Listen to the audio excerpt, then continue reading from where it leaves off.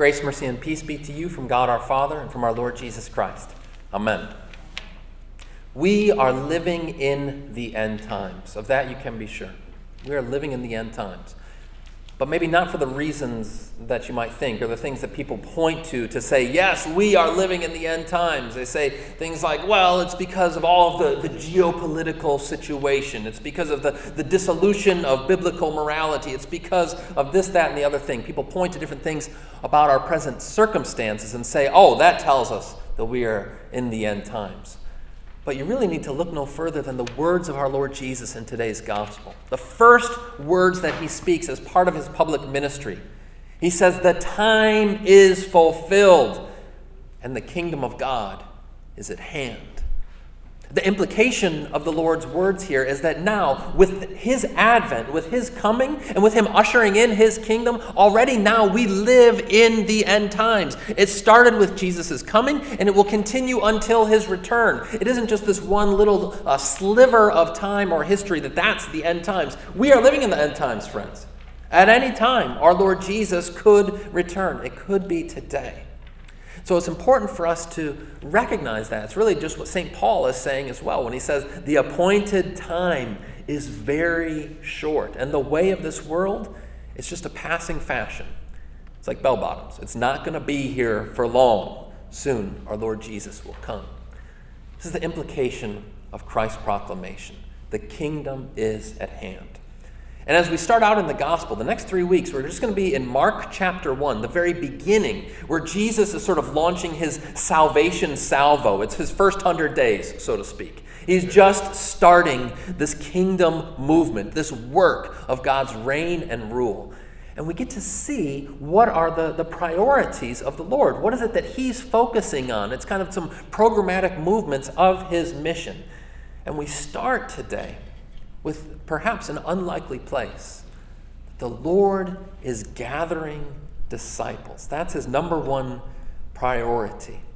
And as we walk through the story this morning, we'll see it unfold in kind of 3 acts. In the arrival of the Lord, his call, and then their response. So to start then, when Jesus looks at his to-do list, now he's been baptized, he's been through the temptation in the wilderness, he's ready to start this mission in earnest. What's the first thing on his to-do list? All right, let's see here, groceries. No, it's gathering disciples. Gathering disciples. And if you were a rabbi in the ancient world and you wanted to gather some disciples and you were looking at kind of the ancient version of ZipRecruiter or Indeed or whatever they might be in order to find out some capable, competent candidates, you'd have plenty of options there. You would have all the Pharisees, right? The teachers of Israel, the scribes, the elders. These were folks who knew their scriptures. They were pious, religious people who were very studious in the ways of the kingdom. Jesus could have naturally turned to some of the Pharisees.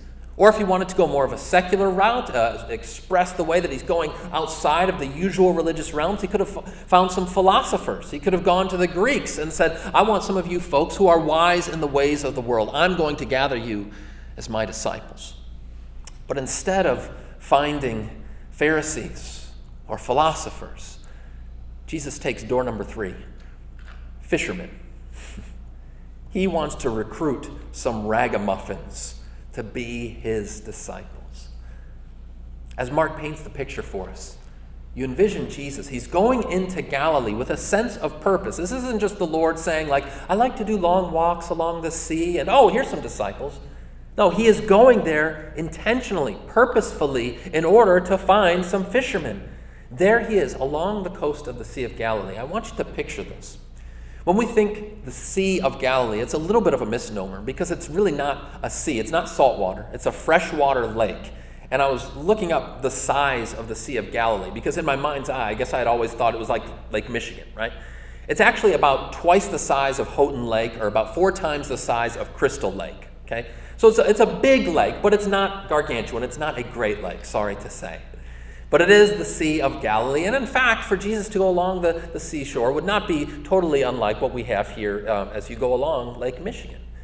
When you go and you find the fishermen, these are not what you might think of as fishermen with the bobbers and casting the reels and so forth. The way that they typically would have done is they would have climbed into their boats, which were similar to if you can picture like a Viking longboat. Okay, they're getting into these long boats to go out, not with a reel, but with a net. They'd have these big circular nets, about 10, 15-foot circular nets that they would throw out to try and capture as many fish as possible. Now, what do you think of when you think of fishermen and Jesus going out to enlist some of these fishermen? I mean, there's a sense in which, sort of like what we had at Christmas, where the angels go to the shepherds, and you think, yeah, of course, angels go to shepherds. And maybe we're so familiar with the story, we think, well, yeah, you need some disciples, you go to the fishermen. They go hand in hand. It's like peanut butter and jelly, disciples and fishermen, they go together. But suffice it to say, this would not have been an obvious move in the ancient world. Now, what do we know about fishermen? Well, these are working class people. These are our guys who would not have been the best and brightest. They would have been closer to the densest and the dimmest, okay? They're common men. They're regular old guys. This was a common occupation for many of the people in the ancient world.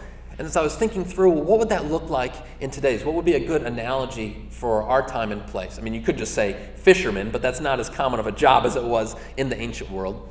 I'd say it'd be akin to like a truck driver today.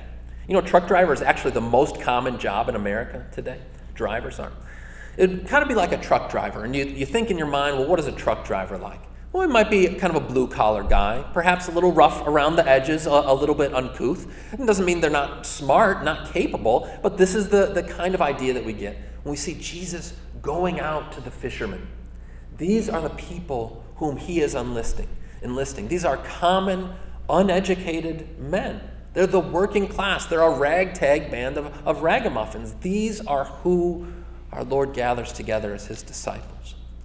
It's important for us to recognize that, to see that right off the bat, the collection of the followers of our Lord Jesus, they come from just the normal, everyday people. These are who the Lord works through. That's not to say, of course, that he's not going to also involve the upper classes, indeed that many philosophers and Pharisees will be numbered among his disciples, but that Jesus, first and foremost, just wants to take regular, everyday people. And to me, in terms of the story, this just unpacks what St. Paul will later say in 2 Corinthians, that we have this treasure of the gospel in jars of clay, in cracked pots, right? Earthen vessels. Why? In order to show that the surpassing power of God, it belongs to him and not to us.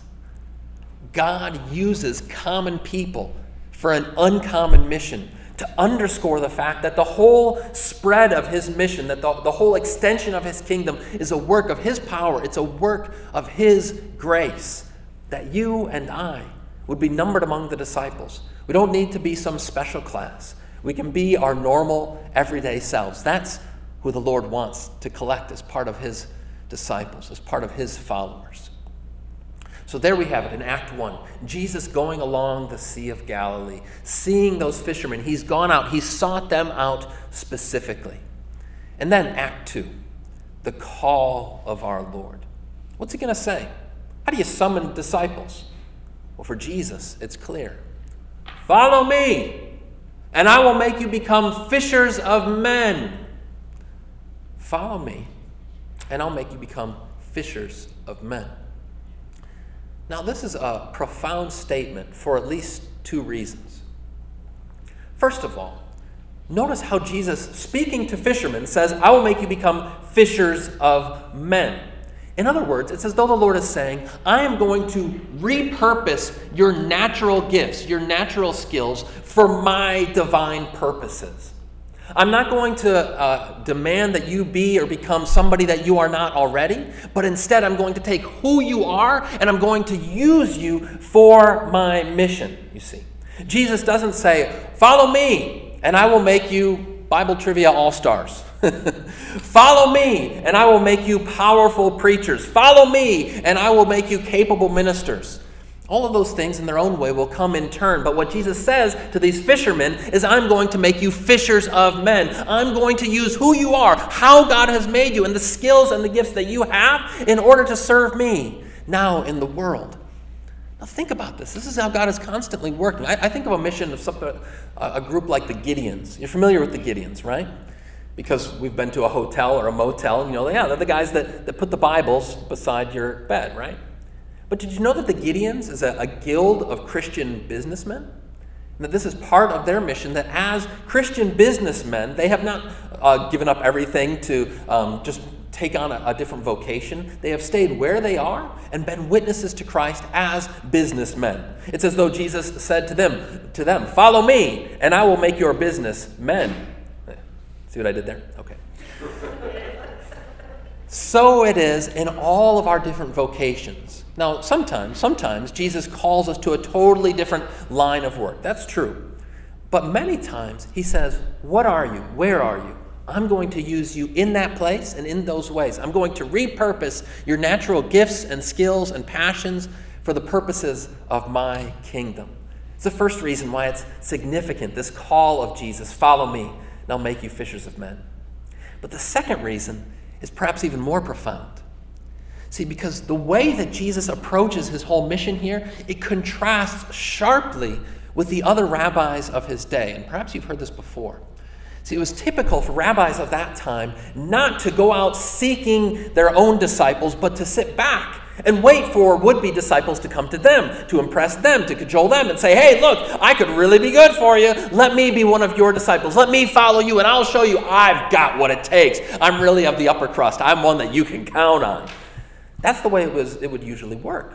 They would go seeking out, the disciples would go seeking out their rabbi. But Jesus flips this on its head, right? Jesus, instead, he seeks out. He takes the initiative. He goes in search of his disciples. And once again, he doesn't go looking for the upper crust. He doesn't necessarily seek out the best and brightest, but he goes for those common folk. He says, "No, you belong to me." This is what Jesus is talking about when later he says, "You did not choose me, but I chose you." This is fundamental to the way that God works, not only for those first disciples, but for all of us. It's not a matter of us humans seeking out God. None of us do in our natural human nature. But instead, God seeks out you and me. If you've ever worried or wondered, "I don't know if I'm doing a good job of seeking the Lord. I need to seek him harder, or else maybe he's just going to kick me to the curb." Fear not. He is the God who goes in search of you, who seeks you out, who takes the initiative in order to claim you. It's just what we hear in the small catechism, where it says, "I cannot, by my own reason or strength, believe in Christ Jesus my Lord or come to him, but the Spirit, the Holy Spirit, has called and gathered me." It is God who calls disciples. It's the Holy Spirit who gathers us into his kingdom and into his church. This is the way that the Lord works. But now we're already anticipating Act 3. So Act 1 was that Jesus going out, his first arrival, seeking the common men. Act 2 was that call of the Lord, "Follow me, and I'll make you become fishers of men." But then Act 3, perhaps the act that arrests our attention more than any other, the response of those first fishermen. "Follow me, and I will make you become fishers of men." And they have no second thoughts. They don't need to sleep on it. But Mark says immediately, twice he says it for emphasis, immediately they leave their nets and follow him. Simon and Andrew do. James and John immediately leave their family, leave the family business, and go and follow Jesus. But how was that? Well, why was it that they left everything immediately to follow him? Is it because they had this greater spiritual will than you or I, that we think, well, I couldn't do that. I'm just too secure and too comfortable in my life. I could never leave everything and follow Jesus the way that those first disciples did. It's not because of any difference within them. I think that there's really two reasons why it is that they leave everything straight away and follow the Lord. The first is the power and the effectiveness of the word of the Lord.